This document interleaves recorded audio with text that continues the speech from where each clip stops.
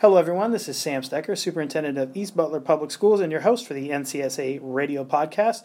NCSA is the Nebraska Council of School Administrators, your premier organization to increase your professional acumen and educational leadership in the great state of Nebraska. And I am joined this time by Rachel. Rachel, would you introduce yourself to us? Well, thank you, Sam. It's my pleasure to be here. I'm Rachel Wise, and I'm a retired educator. I have spent most of my life in public education in Nebraska, from kindergarten through graduate, postgraduate, and then I was a practitioner in a variety of schools in northeast Nebraska and ended my career in Omaha Public Schools as an administrator. And I think when we talked on the phone, you mentioned Logan View in there. Yes, Logan View is one of the places in northeast Nebraska that I was fortunate to have spent 3 years teaching. That was my last teaching position, and from there I transitioned into administrative positions at ESU 7 in Columbus and started my administrative pathway as an administrator in special education at ESU 7. Outstanding, and I had to mention Logan View because they let me spend some time there. Yes. And granted me with a high school diploma, and I think they should have. I think I earned it. I think we're all right. I was there before you were there. Yes. You might have been in grade school if you were born, so just a little different. Makes sense. Sounds good. Age, but it was several years ago that I was at that fine school district of Logan View. Sounds good. First question I like to ask everybody: tell me about your favorite teacher that you've ever had. You know, that's an interesting question. I'm going to tell two little stories here. One is going to be about my favorite teacher, and one is going to be about an administrator. My favorite teacher, from my perspective, was a teacher that I had in high school, and that teacher taught a class that was about independent learning in the sense that we were able to do lots of projects. It was very much a project-based learning. It was in the area of home ec back in the day, and home ec was the first area I started teaching in, or today would be family and consumer sciences. And we were able to work in teams, small groups, collaborative. We did, the project-based learning was based on a structured inquiry basis that I learned a lot about science, but I also learned different kinds of skills and activities and areas of interest that were important to me, and I think it really helped my decision to move into education and to see that education could truly be individualized and engaging. The other favorite memory I have is of an elementary principal. I went to elementary school in Kearney, Nebraska. We can shout out lots of great Absolutely. cities and towns. I have a Kearney affinity as well. Throughout Nebraska, but I was a elementary student, and we had a principal by the name of Miss Johns. And I remember a day a student ran away from school, got on a bike, took off, was upset, and watching her chase that student down. And I will never forget her getting to that student, stopping that student, and working with that student to find out why he was upset, and not doing so in any fit of anger, but in really determination. And that's the first time I really thought about the important role that determination plays in administrators that's so cool. Across the state. Absolutely. And it's as a recovering elementary principal, it's good to hear that we've been chasing down kids trying to run away for a long time, and it wasn't just me. Yes, it was happening a long time ago. Good. Hey, our executive, Mike Delaney, wanted us to have a conversation having to do with evaluation and evaluation tools, because we've got some great guidance and processes in place when it comes to teachers, when it comes to principals. But, and recently I was talking with Mike. Question is, well, what about the rest of us? What about the rest of us in those positions of educational leadership in Nebraska? Which it sounded like you and Mike kind of engaged in a conversation that led us down a path. Why don't you tell us a little bit how this got started? Sure, it'd be my pleasure to. Yeah, Mike reached out to me, probably about 2 years ago, in helping him work through a process of creating the superintendent standards and evaluation process. And that conversation led out of a need for how do we look through this process and develop something that NCSA can really help their administrators, their superintendents, start to look at how they improve their practice. And really about continuous improvement and that professional development as a part of the process. And as a part of that, really looking at what that evaluation tool and process might look like. So I gathered information from across the state on policies and practices that school districts were using. I looked around at national research and processes, and then gathered input from a variety of administrators on what should be those superintendent standards. So our first process was establishing 9 standards that would be the superintendent standards, and then defining from that the indicators and evidence or artifact. That was an important part of the conversation. How do we look at evidence and artifacts that really demonstrate the meeting of the indicators and the standards? So that was our process to really develop this tool that helps to communicate the diverse and complex expectations of the role of the superintendent. What standards do is help to communicate, here is what the superintendent is doing. Here is how it describes the role. Too often a person may develop a job description, and we looked at job descriptions across Nebraska and across the country, and the job descriptions don't always get to painting the complexity of the role of the superintendent. Oh, absolutely. I completely agree. So moving into that process of developing standards, indicators, and then what's the evidence and artifacts to look for really helped us to develop a tool that we believe will help administrators in their own self-improvement process, help guide local boards in understanding the expectations of performance. So those were important elements around the development process, and then creating an evaluation instrument that would complement those standards, indicators, and evidence. So that really was the focus of the process. We started with superintendents, and that was our primary goal. And then we had some ESU administrators that were involved in the process, and they said, we kind of would like to have ESU administrator standards, what about indicators. Us? Yeah, perfect. Where do we fit in? And so we moved into a process then. And really, if you look through the different standards indicators, you'll see some similarity. Where you see some differences is really when you start to look at the evidence and artifacts, is when you start to see some of the differences in the position. But the leadership positions between superintendent, ESU administrator have some similarities from that perspective. So our second project was to develop the ESU administrator standards.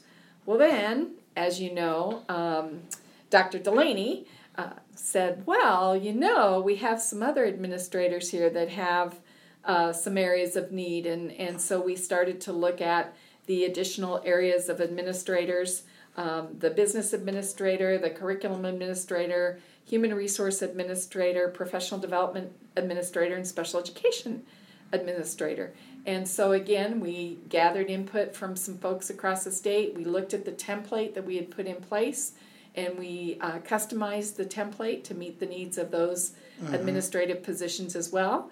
And we have those that are pretty much ready to roll out as we speak. Oh, good deal. This is really very interesting for me to hear and for me to talk about, because I'm thinking back to my first evaluation as a superintendent. And I had a 9-member board, and boy, I had never been formally evaluated by 9 people at once in my life. And I serve with a really good school board, and really enjoyed working with all of them, all 9 members at that point in time. But I remember going through my evaluation with my board president, and it was a favorable evaluation. For a first-year soup, I felt great about it. But there was, of course, points of growth on that. And I remember talking with my board president and saying, so what does improvement look like? What's the measure for success with the things you're concerned about? And she went, I don't really know. And that isn't a knock on my board president nor my board, but probably more the process, probably more the tool. And it sure sounds like we're headed the right direction to resolve some of those things, and that's the kind of thing boards need help with. I think it's a combination. Boards need help, but I think so does the administrator. Absolutely. The administrator needs to help determine what's the language. How do I have a conversation? So, for example, the first standard is around shared vision and strategic direction. How do I really help have that conversation about what the role of the superintendent is in working through leading and developing and working with the board in that process of the development of the shared vision and strategic direction? And so that conversation becomes an important part of all the work that's done in a school district. And so I think that by having the standards, you start to create a process where you have some of the shared language that not just the board and the superintendent, but other constituents can start to understand. Mm-hmm. And so whether they be constituents within the community, internal within the school district, you can start to have that conversation about here's the role of the superintendent. And so that's where the element of the standards become very important in helping especially a new superintendent for to certain. Start to understand what did I get myself into and to think about how they start to operationalize the work with that leadership responsibility that they have as a superintendent. And that makes so much sense to me. So as we move forward, how do you see application and implementation of these evaluatory tools? What do you think that looks like? What's your next step? Well, there's a couple of things. Well, first of all, the process really, there's 4 sections within the document. There's the sections that are your introduction and your standards, and then you've got the section that's an evaluation tool and what that tool looks like. And those are designed, the tool and the instrument are designed in a writable PDF so that they're there if you want to use an electronic or digital version. And then there's a section on resources that gives some examples of policies and timelines. And then the resource section is kind of the to be developed in more depth. I think what we would envision is over time to start to be able to create a process in that resource section where administrators can put artifacts where they can give good examples. That's so if very interesting. If you have a really good example of a strategic plan, maybe that's something that we have the East Butler strategic plan posted, not for another school to just pick up the plan and use the plan, but to think about the plan, or if it's the process, the description of the process that was used. So those would be the things to build over time, again, all on NCSA website. So as the vision with NCSA around how they provide additional supports for membership, it would be to provide some of those resources. So that would be kind of one of those next projects. How do we collect some of the evidence and artifacts? So Section 3 is a resource section, and then Section 4 is just all the references and the individuals who helped in the development process, as well as the references of resources from around the country that were used in the development process. I tell you what, Rachel, it almost sounds as though a former practicing educator who really understood what evaluation is supposed to look like, maybe even from a student level, had a hand in this. So imagine that. Imagine that. And maybe it's a former administrator who also had some interesting experiences in her background around evaluation as well, or lack of in some cases. But boy, it is exciting to me to see, just that word artifacts. We're talking about expectations we would have as administrators of our teachers and how they evaluate their students. It's good practice. It's good practice. From top to bottom, it's good practice. It just makes sense to have that be part of it. Absolutely. That sounds really cool to me. As this moves forward, and in hearing about this, I'm more and more excited. But what's your vision for success? And how would you? And I guess I'm kind of asking you to evaluate your evaluation tool. Right. How do you know what markers are you going to look for and say, yeah, people are using this effectively? Well, I think there's several things. I think, first of all, it's not just a matter of if it's being used as is. I think that if it's perceived and used as a resource, then it's meeting a need. It's designed in a way that you may need to customize and want to customize, and that's okay. I think that's a part of the process. Part of the process is in that discussion with what do we see as the expectations. In some of the different administrative positions, they're shared. A business administrator may also be the HR administrator. Of course. You've got multiple different responsibilities. So in one district or an ESU, it may be that you're creating a custom set of standards and expectations, indicators, and evidence based on how you've really defined or described or paired positions. I believe that any successful program starts with a process that begins with that orientation and that first rollout. And that's where we are right now. This fall we'll be moving forward with creating some modules that will be rolled out in some digital format of orientation to help administrators have a little bit of a better and deeper understanding of the resources that are available through the NCSA standards and evaluation process. As that rolls out this fall and into early spring, I think then it will be a matter of what are some of the next steps. How do we start to develop this resource base? I think a good example of success will be if the resource base gets developed and there are evidence and artifacts that administrators can come to and use. I think that then shows that it's meeting a particular need. I think we've had already some indicator of success by some of the school attorneys who have reached out to NCSA and said, we want to be able to use this with some of the schools we're working with. I think that's an example of success. So, again, I think it will evolve. Of course. I would say that it will be effective if it starts to have a process where it is modified, changed, and updated over time. Anything that becomes a product that is just put up on a web, if it becomes stagnant, then I'm guessing it's not being used and used effectively. This isn't a 3-ring binder thing that we put on the shelf and pull out once a year. No, absolutely not.